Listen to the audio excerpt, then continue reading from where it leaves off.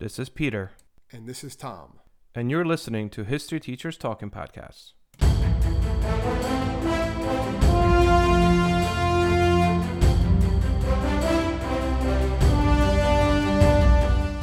All right, this is Peter Zablocki and Thomas Rescott, and welcome back to our podcast. Tom, what do we got? Well, today we're going to look at something that's probably not really well known, and it's not typically taught in history classes, but it's definitely an event that did have some significant impact on history and on the Second World War. And it's kind of impossible to gauge how much history it had, but it's coming into the forefront a little bit more. I know you said, pop culture. I know you said you knew about it. I've definitely heard about it before, but Netflix is coming out with a movie about it. So it's a real thing. And we're going to be looking on Operation Mincemeat and how the Allied forces basically tricked Adolf Hitler and the Nazis when it came to the invasion of Sicily. Of Italy, basically, in World War II. Yeah, so we did mention the fact that this is obviously becoming a Netflix show. I think the movie came out in Britain already. Like it was a movie. It's just a British intelligence movie. Yeah. So it came out in Britain, and then it's going to be released. It's just going to release on Netflix. I think it is released. Yeah, it is released on Netflix now in the United States. And it's just one of those things that's going to probably get talked about a little bit more, I'm sure. Yeah, unless it's not good. Nah. Yeah. Well, it has some major actors in it. It does have some major actors in it. And there was a movie about it. There's been books about it, right? The Man Who Never Was, and there was movies about it, right? In 1956, The Man Who Never Was. So there's definitely information out there. It's not like it's like a hidden topic. The book that I read about this was Ben McIntyre's Operation Mincemeat, which came out probably about 5-6 years ago. It's a really good book for those of you guys that are interested in actually pursuing this topic a little bit more and learning more about it. Or you could do what we're probably going to be doing tonight, which is watching this, if our wives let us. Indeed. All right. So this is taking place in 1943, technically off the coast of Spain. But let's back up a little bit and just kind of let's give an overview, Tom, of kind of what happened, and then we'll get into the intricacies. World War II is on, right? So we know that's going on, and Europe is basically locked down by Hitler and the Germans, right? Like the Allies were looking for a way to get into Europe. They knew that if they don't get into actually mainland Europe, they're not going to be able to win this war. They're going to lose. They had to somehow get in there, and this famous quote, right, by Winston Churchill that Italy is the soft underbelly of Europe, right? And they knew the only way to get there was coming up through Sicily. Everybody knew it, but since everybody knew it, the Germans also knew that too. So they had to come up with a way on how to convince the Germans that that's not what they were going to do. So it was one of those, it's espionage. Well, it's more than espionage. It's basically that deterrence, right? That difference in the war. So you have to change the course of the war. And it's kind of like an old type of story, just going back. It's like the Trojan horse, just some way to misdirect the enemy in any way possible, and to dupe them, and without them knowing that they're being duped, that they're being fooled. And I saw a lot of this stuff happen. I know we talked about D-Day. They do a lot of the same stuff, not to this extent, but do a lot of the same stuff also here. In 1939, they were planning all these different ways, right? Yeah, there was 54 possible ideas. The Trout Memo. Possible ideas is somehow the Trout Memo. Yeah, to somehow come up with ways to do this. And the Trout Memo, I'm sure you love this because this is like your guy, but he was actually written by novelist Ian Fleming, the guy who created James Bond. Yep. So the Trout Memo is kind of real quick. This is, like you said, 1939. And the British intelligence puts together this memo of 54 possible ideas on how they could fool the enemy. And this particular one is actually part of the 54. It's number 28 to be specific. And as you mentioned, this is the creator of James Bond. At the time, Ian Fleming was an assistant to the Director of Naval Intelligence, Admiral John Godfrey. Godfrey eventually becomes the model for M in the James Bond stories. But one of the things that Fleming did is his job was with Godfrey was, create these ideas. What can we come up with? And again, all of these are this idea of a Trojan horse. Like, how can we somehow misdirect? How can we trick the enemy? This originates in 1939. It's kind of put on a back burner because it's not really needed until 1943, when now, as you mentioned, it is so obvious where the Allies are going to attack, and primarily because of the fact that once the United States gets involved in December of 1941, we don't really do much. Obviously, it's already December, so we don't really do much when it comes to helping Stalin and the British fight against. Other than giving them supplies, we have to. We're giving them supplies, right. But we're not lots of supplies. Fighting. And there's some stuff in North Africa, right? So and that's what I was getting at. So we go to North Africa. So that's kind of more or less where American base of operation is. We're in North Africa. That's where Patton kind of gets his feet wet a little bit, and it really almost becomes obvious that the obvious launching point from Africa would be to go and invade Europe through Italy. And they said a choice was so obvious that Churchill even said that everybody but a bloody fool would know that it's Sicily. Like everyone would know we're going to attack through Sicily and Italy. And as you mentioned, Tom, the Germans also know it. So now they go back to this idea that they came up with in 1939. They're like, all right, well, how can we somehow trick them to turn away from the obvious? And the reason I think this is successful is because Adolf Hitler is slightly paranoid about the Balkans and Greece, right? Yeah, because that's where the Germans have a ton of raw materials there, right? They have like the copper, chrome, oil, stuff like that. And they knew that he was paranoid about this, so that's why they wanted to do this. They did talk about the invasion of France, right? But they said that we have to put that off for at least a year. We're not ready for that. So they needed like some kind of like a stage before they could even attempt to do this. So Operation Barclay, which is basically where Operation Mincemeat is, right? It's like a small operation in that other operation. It's this deception operation to play upon these concerns and mislead the Germans into thinking that the Balkans are actually this objective, to divert a lot of the resources and armor from the Sicily campaign, which again, everyone knows it's going to go there. But the idea is let's convince Hitler that it's not going to go there. That would be too obvious, which they also do this summer stuff when they invade Normandy, when they make the Germans think that they're invading at Calais. So it's very similar. Fool me once, fool me twice. I mean, come on, right? So what they do is, as you mentioned, Adolf Hitler knows that they get so many raw materials from the Balkans. They kind of move all the American forces, and similar to what they do in D-Day, they actually do wind up making like dummy tanks and other things. And they have this whole the 12th Army. Yep, they create a 12th Army, and they start doing these maneuvers that are conducted in Syria and inflate all these dummy tanks and numbers, armored vehicles, so that way observers think that if they are creating this army in Syria, that means the launching point is definitely going to be Greece. Meanwhile, what they're doing is they're being very loud. The Allies are being very loud through radio communications and talking about this idea of like, yes, we're going through Syria. Yes, we're going to go and attack Greece and the Balkans. And keep in mind that obviously we're doing all this in code, knowing that the Germans have already cracked our code. While this is happening, this 12th Army, this fake 12th Army is getting ready to jump. Meanwhile, all the real planning is done closer to Sicily. They wind up using landlines as opposed to radio communications for like 6 months prior to this. So that way it would be more difficult for the Germans to pick up, because you can't pick up any wavelengths, right? Unless you tap into the wires. So that's kind of how they get away with this. I always thought it was weird too, like how they can hide an army like this. You know what I mean? Like it's not like nowadays you have like drones and spy satellites. You're going to be able to tell right away. They're just like, all right, we'll do landlines and we'll just be able to amass this army that's going to, go into Sicily for 6 months. Nuts. It's nuts. It really is. So they go back to this original plan, right? And the plan is number 28, which is dead body. I mean, that's really what it comes down to. Like, they need a dead body. And the basic premise, and we're going to get into the specifics here, but the basic premise is like, we're going to dump a dead body in the water near the Spanish coast, where we know that the Spanish, although they are technically neutral, it's kind of like Switzerland is technically neutral, but if you really study this, I mean, Switzerland and Spain were not really neutral. So we're thinking like, we'll dump this body near the Spanish coast and we'll put all kinds of misinformation on this body, hoping that the Spanish are going to, before they report this body found, this British body, they're going to supposedly first contact the Germans. That's the hope here. And then we could somehow make this person seem like a really important person with a lot of really important information, but not too obvious. We'll get into how they did this. But that's basically the premise here. So is now they need to figure out like, all right, like, how do we go do this? Whose body, right? Yeah. So they're going through all this stuff, right? And I don't want to jump on what you're going to say there, Peter, but basically the one thing that they're worried about is that they have to find someone who could look like an agent, and that they'll get to, but also that how the person died. They're worried about, they can't just take, like they talk about, they can't just grab someone from a car crash because they die from shock, not drowning, and the lungs wouldn't be filled with water. But then someone else adds, listen, that might not be a problem because where we're dumping the body, because the Spanish are Roman Catholics, and then at that time they don't did post-mortem autopsies. Unless for the cause of death, unless it was great importance. They just didn't do that. So they probably wouldn't even tell that the lungs weren't filled with water. Plus, eventually, at some point, the lungs fill anyway with different liquid, and that they might not be able to tell the difference between if it's just a decomposing liquid or if it was seawater. Probably wouldn't be noticed. It probably wouldn't be, because they found a body in the water. They're not going to like scrutinize it that much. Yeah. So that's something that they're looking at. So now it's just basically they need to find some sort of body.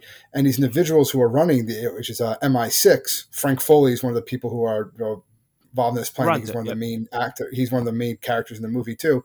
They basically talk to this mortician, and they tell him, listen, if there's a body that comes across that, because they know this is kind of like this. Well, it's not kind of, it is illegal, right? But a body of something that comes across that you don't think anyone's going to claim doesn't have. I was going to say, we need a homeless person. We need someone that has no family whatsoever. They call him a tramp, right? They're looking for a tramp, which is like a traveler, and they want something that comes along. Let us know. Eventually, a suitable body does come in January of 1943. Glendar, Michael, but his name doesn't actually come out. That doesn't come out until 1996. Yeah, we do hide that. They hide that for a while. So that's actually hidden until 1996. His actual name, they always knew who it was. The government, when I say the government, the British government, just kind of said, "Oh no, we had permission," stuff like that. No, they didn't. That didn't come out until 1996, and then they had to go change the tombstone, which we'll talk about. They did. Yeah, we'll talk about it. Yeah. But he ate rat poison. Who does that? I mean, he did. Glendar Michael did. But there was a small amount of it in his system, and he said it probably wouldn't be identified, especially for they find a body floating in the sea for several days. You're not going to check it for rat poison. So again, it kind of fit the field. So they get this body, right, and they put it in a mortuary refrigerator, and they're keeping it. That's another thing that was tricky because kind of morbid. They're trying to keep it at exactly 39 degrees Fahrenheit because any colder, right, would start freezing toes and fingers and other things. Any warmer would start to decompose. So they're like, they have to continuously try to keep this body at this perfect temperature while they're creating basically an identity. I mean, we'll get to this. Like they create an identity for this person. A lot of stuff, yeah. And you only have 3 months to do it. Because after 3 months, the body's going to be decomposed, even with the freezing, too much for it to be useful. So they have to do it faster. And it even said it doesn't look like a fit field officer because he looks kind of malnourished. But then Purchase says, does it have to look like a field officer, only a staff officer? And that's when they kind of realize, okay. So it's just like someone who's carrying the memo, not necessarily someone who is in the know. And Mincemeat actually it's kind of random. It's a code name. They had a list of Central Intelligence had a list of different code names that were available as possibilities for different actions or whatever they were doing, missions, I should say. So they just kind of picked out Mincemeat from it. And they're like, all right, let's do this. So February 4th, 1943 is when they really kind of put this plan into motion, right? It passes the committee. Chain of command is okay with it, including the final okay comes from Churchill, and then Eisenhower is the final person to say, all right, let's do this, because ultimately what they're trying to do is they're trying to help him alleviate the opposition he's going to get from the Germans in Sicily and Italy. And Germans do fall for it, right? I mean, obviously, right? We'll get to it, but the Germans wind up moving their forces over towards Greece and the Balkans. This is a gamble, obviously, but it's a gamble worth taking because if even one less tank shows up, right, a few less divisions show up, then it's worth it.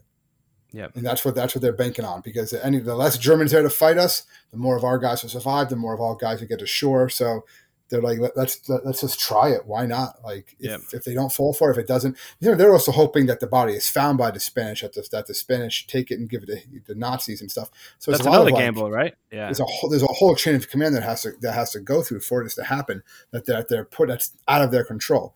But let's get back to what they're doing. So their Phil Pence operation, they're putting it in place, and they knew they had to place documents on the corpse. He has a whole new name now. What's the new name? It's no longer Glendar Michael. Captain Acting Major William Martin. Yes. And they realize they can't just put this information on him and throw him in the water. Like that's just not going to work.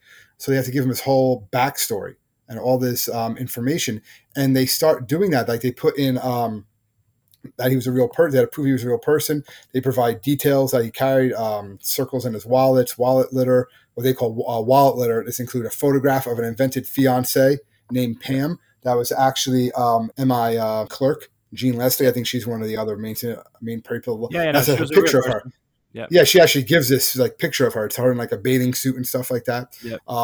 Love letters were put in there, and they were written by different people. They put receipts from a engagement ring. And a play. Tickets and stuff like that. Letters from the guy's father. All these things in here that would make it sense. And they even did tests on like the ink to see which ink would last the longest in the water and make sure it was written that.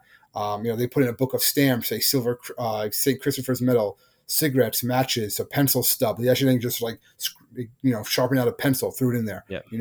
Hello, this is Gary Chahot welcoming you to check out the French History Podcast. Our main show covers the history of France from the first humans until present, If you liked Mike Duncan's The History of Rome and wanted a similar program covering the land of beauty, culture, and love, we are exactly that.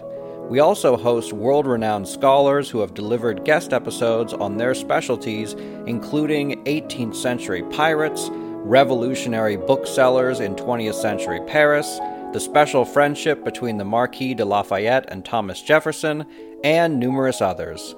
Learn what you love and listen to the French History Podcast today. All these different things to just provide, like, this is a real person, the stuff they would have on them. All right. And that he was in London from April 18th to the 24th. You know what's crazy though? Did you catch that one? The idea that like this guy was obviously a homeless dude, and that the body itself they found, and they did not have a picture of him, but they needed a photograph for an actual military ID, a naval ID. And they tried doing it first with the corpse, and like, it's not working. It looks like a corpse. Yeah, this looks like a corpse. So now that they could do that, so they basically they found someone that kind of looked like him. They did. That's what they did. They found some dude. They made a picture a little more blurry, and they're like, this guy looks kind of like him, kind of like what this guy was. Ronnie Reed. Yeah. And he agreed to be photographed with a card with a Royal Marine uniform on, and they just basically took the picture and ruffled it up and made it look like worn, and put on that it was a reprint of the original. So again, if the Germans would just be like, whatever. And then they even had to get like special underwear, because apparently underwear was like so hard to find. The war rationed. Yeah. So they had to find out, right? Well, man, that's how detailed they went into this.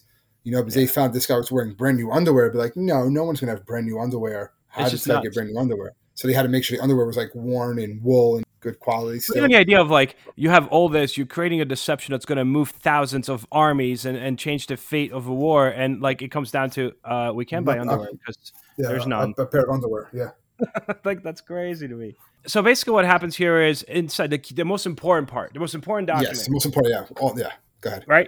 So it was inside an envelope, sealed. This is the sealed envelope, right? Those wax seals, yeah. And it was actually a letter from a real lieutenant general to chief of the Imperial General Staff, I think. And in it, and the way they wrote it was to make it not too obvious. But the specific thing said, we have recent information that the Germans have been reinforcing and strengthening their defenses in Greece.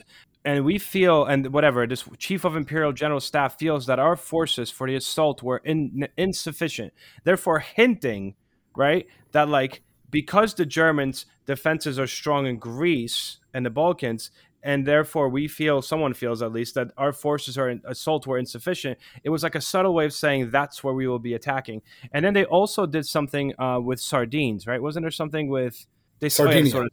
Sardinia. And they put like a joke about sardines into the letter, which kind of, again, would make it seem like we're going to be playing. What they also did that they could prove later on is they placed a single black eyelash, right? They placed a single black eyelash in the letter to check to see if the Germans or the Spanish would open it. That's one way, because they knew that it would eventually be sent back to them if the Spanish found it. And they'd be able to find out if it was open stuff. Yeah. And how clever is that? Like, no one's going to notice one tiny little, right? I mean, an eyelash, because even if they do find it, it seems so innocent. So the idea was like, if someone opens this letter, this eyelash is going to fall out. And that's how we're going to know, because obviously they're going to reseal it, that this was indeed opened. So at this point, all the documents are set, everything's ready, the final approval comes through. And now they're like, well, how do we do this, right? Do we this is supposed to look like this guy parachuted out? Like, they thought it was going to be an airplane crash. It was going to be a victim of an airplane crash, right? But they ultimately decided instead of dropping from an airplane, they actually decided to use a U-boat. And they got as close as they could to the coast of Spain. And they basically dropped this. Well, first of all, to even bring him in the U-boat, they had to create a special container to bring this body. Again, temperature is really important. And they put this on this U-boat submarine, and then they bring it over close to the Spanish coast, and then they take it out. And this is also very secretive, because even the members of the submarine didn't really know, except the captain and one other person that stayed up top. Like, what's in the box? It's kind of one of those Brad Pitt moments. And then what happens is they open a box, they dump the body, and then they go further out and then throw the box in the water and start shooting at it, because they're trying to sink it. But actually, even though they like shoot through it like Swiss cheese, it doesn't sink. So they actually have to like get near the box again, this flowing coffin, and they put an explosive on it to finally blow it up. So it gets destroyed. And then this is where the fun begins. So step one, what we wanted to happen is happening. The body does actually wash up on the coast of Spain, right? Yeah, It if is you want to, found. you can find pictures of the actual of his body. They have pictures of the body like right before they load it in there. Gross, They, gross, they're terrible. out there now. Yeah. So I'm sorry to interrupt you. So the body of Major Martin is floating in the water, right? And Yep, it's found 9:30 a.m. April 30th, 1943, by a local fisherman. And God, what yep. happens then? Because then now the ball's rolling. Now the ball's Well, rolling. and that was the thing, right? So the Spanish soldiers take it in and they hand it to his naval judge. And then the naval judge informs the Spanish government. At that point, they also mentioned, we forgot to mention the briefcase, right? Because they put the stuff in the briefcase that they kind of tied to this body. They made sure it was Um, chained up there tight, yeah, yeah. so it wouldn't float away. So what's interesting is this: the Spanish don't say anything at first. They just start sending a whole bunch of, like, the local Spanish officials are sending a whole bunch of wires and messages to their superiors for a couple of days. And the British know this because they obviously intercept the codes. We also know that the Germans are getting the same messages. So now it's kind of like this waiting game. Like, are they going to hand it to us, or are they going to first let the Germans see it? And near that particular area in Spain, our agents, we know for a fact, is one of the top German agents from the Abwehr, right? Which is basically their, like, OSS, I guess. Yeah, So basically, what happens here? I mean, that's exactly what we think happens, right? They wind up. I mean, unless you know any more specifics, but I know for a fact that they obviously leaked the news to the Germans. The way they leaked the news, they wind up taking and opening up all of these letters and documents. And the one thing I kind of had a difficult time understanding, I don't know if you got it, like how they removed the letter. They removed it through some like round process. I think they put the actual letter on a roller, and like this roller kept on turning in like a certain heat. And what happened is it actually like set the roll, because it was put into, it's no longer flat, separated the actual flap of the letter, the envelope. And that's how they're able to remove the letter itself, which they yeah. then wound up Without ripping the wax seal, yeah. without whipping the wax, And right? so they were able to do that, and they dried them and everything, and then what they did is they basically took photographs of the letters and then Yep. put them all back in, and then And sent this is them the back Spaniards. to This is the Spaniards the who are doing Spanish. this Yeah, for the yeah. Germans, It's right? for the Germans, yeah. So and actually a lot of them were, and then they soaked them in salt water again so that they would like still seem like they were wet. They wanted Yep. to, to prove that. And then on May 11th, the briefcase, complete with all the documents, was returned by the Spanish authorities and then To the forwarded to British. London, diplomatic bag, to the British. And the documents, they looked at it, they're like, oh, the eyelash is missing. So they're like, oh, we know it was open. And first text showed the fibers in the papers were damaged by being folded more than once. So they knew the papers were definitely there. But they sent out then, again, with that encryption that they knew the Germans were reading, they sent out messages saying, "Oh, we found this bag. The Spanish gave it back." From what we know is, and they said that the contents of the bag are secure. They were not opened. So they're telling them, "Oh, look, we got it back. We Thank kind of goodness no dodged one this opened bullet. them. No one opened it. The Spanish said they didn't open it. They didn't open it. Everything's good." So now it's like, all right, now, and this was big too for the people of Project Mincemeat, because now they knew the Germans did see it. They see it there. It doesn't mean they're gonna go for it, but they know that they saw it. That and they know that's going to go up the chain, and at some point Hitler's going to be made aware of this.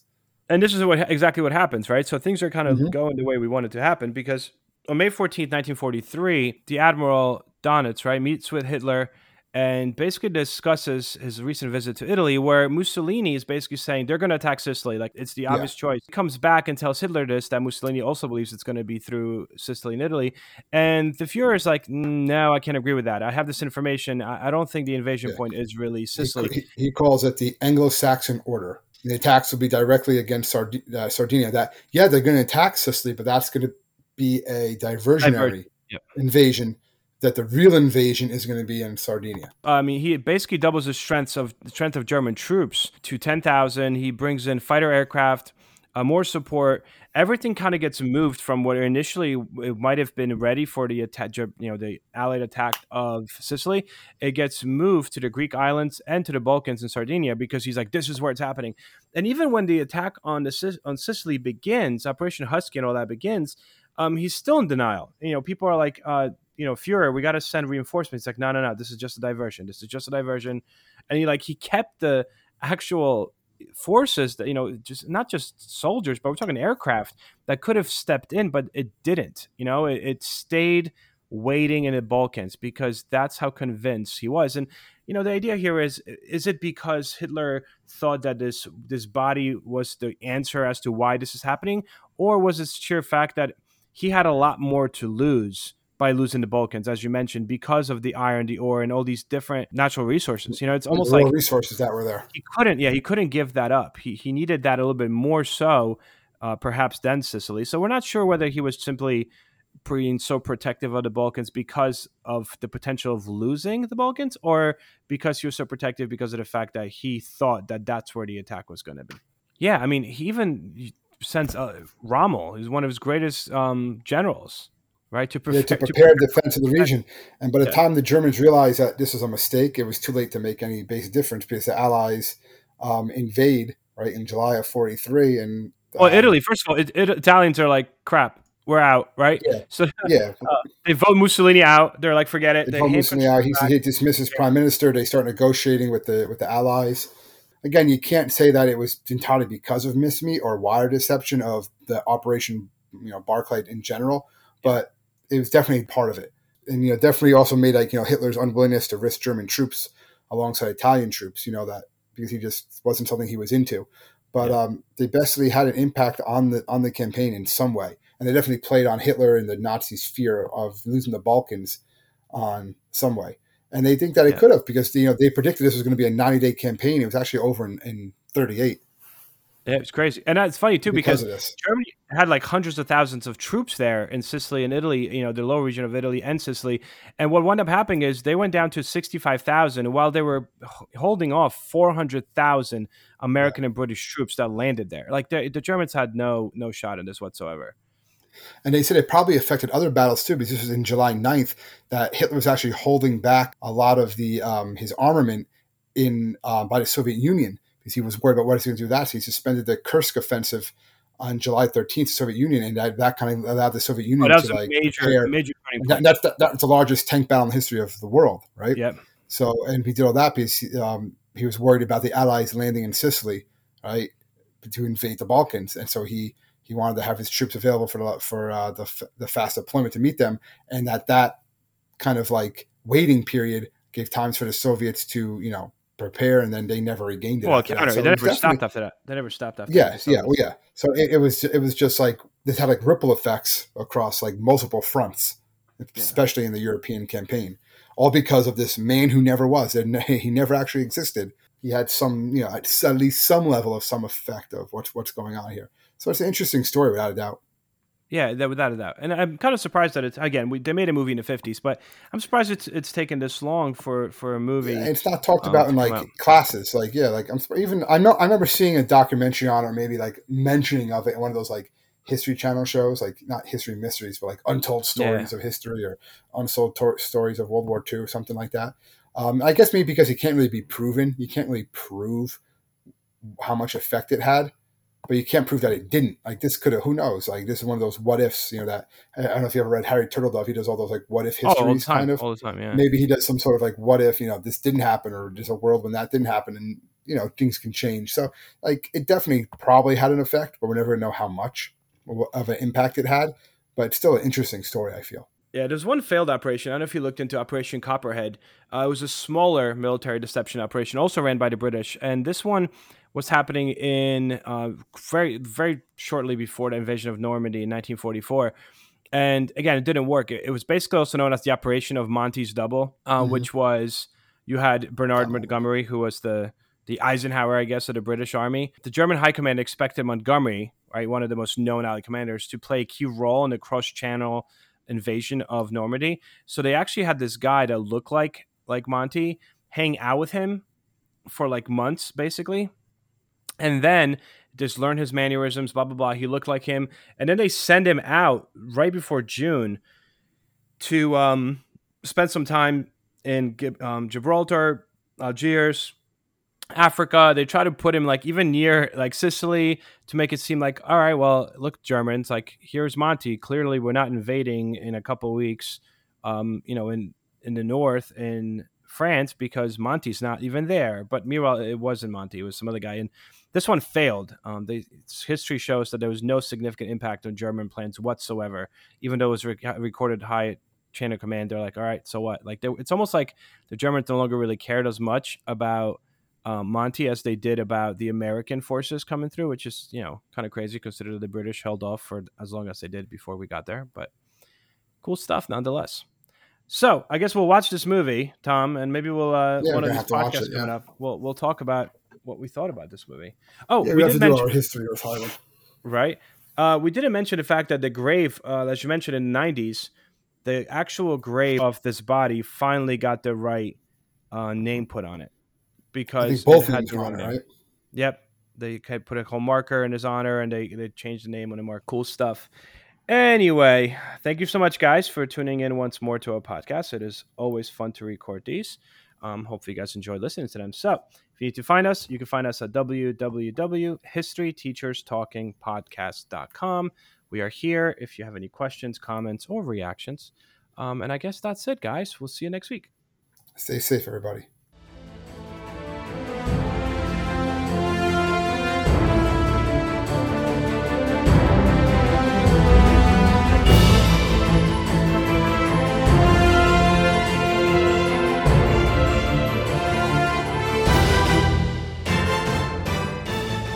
I hope everyone enjoyed our podcast, and if you would like to email us, you can do so at historyteacherspodcast@gmail.com. I'm Ken Harbaugh, host of Warriors in Their Own Words, a podcast that presents the unvarnished, unsanitized truth of what we have asked of those who defend this nation. As a country, we need these stories more than ever. Stories from Americans who have borne the battle, including 30-year-old remastered interviews with veterans from World War I recounting their time in the trenches of Europe, and with veterans from World War II, Korea, Vietnam, and from our most recent conflicts in Iraq, Afghanistan, and other battlefields Americans may never have heard of. Hear their stories by listening to Warriors in Their Own Words wherever you find podcasts.